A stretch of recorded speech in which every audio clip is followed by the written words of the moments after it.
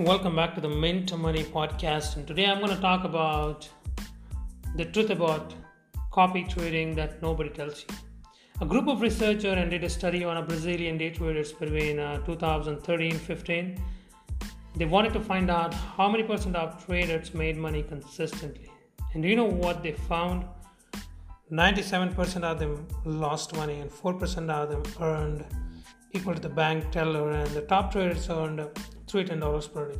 So that's what many traders hop onto the copy trading vagabond. And since it is difficult, and then why don't I follow the traders of a professional trader without having figured out things too on my own?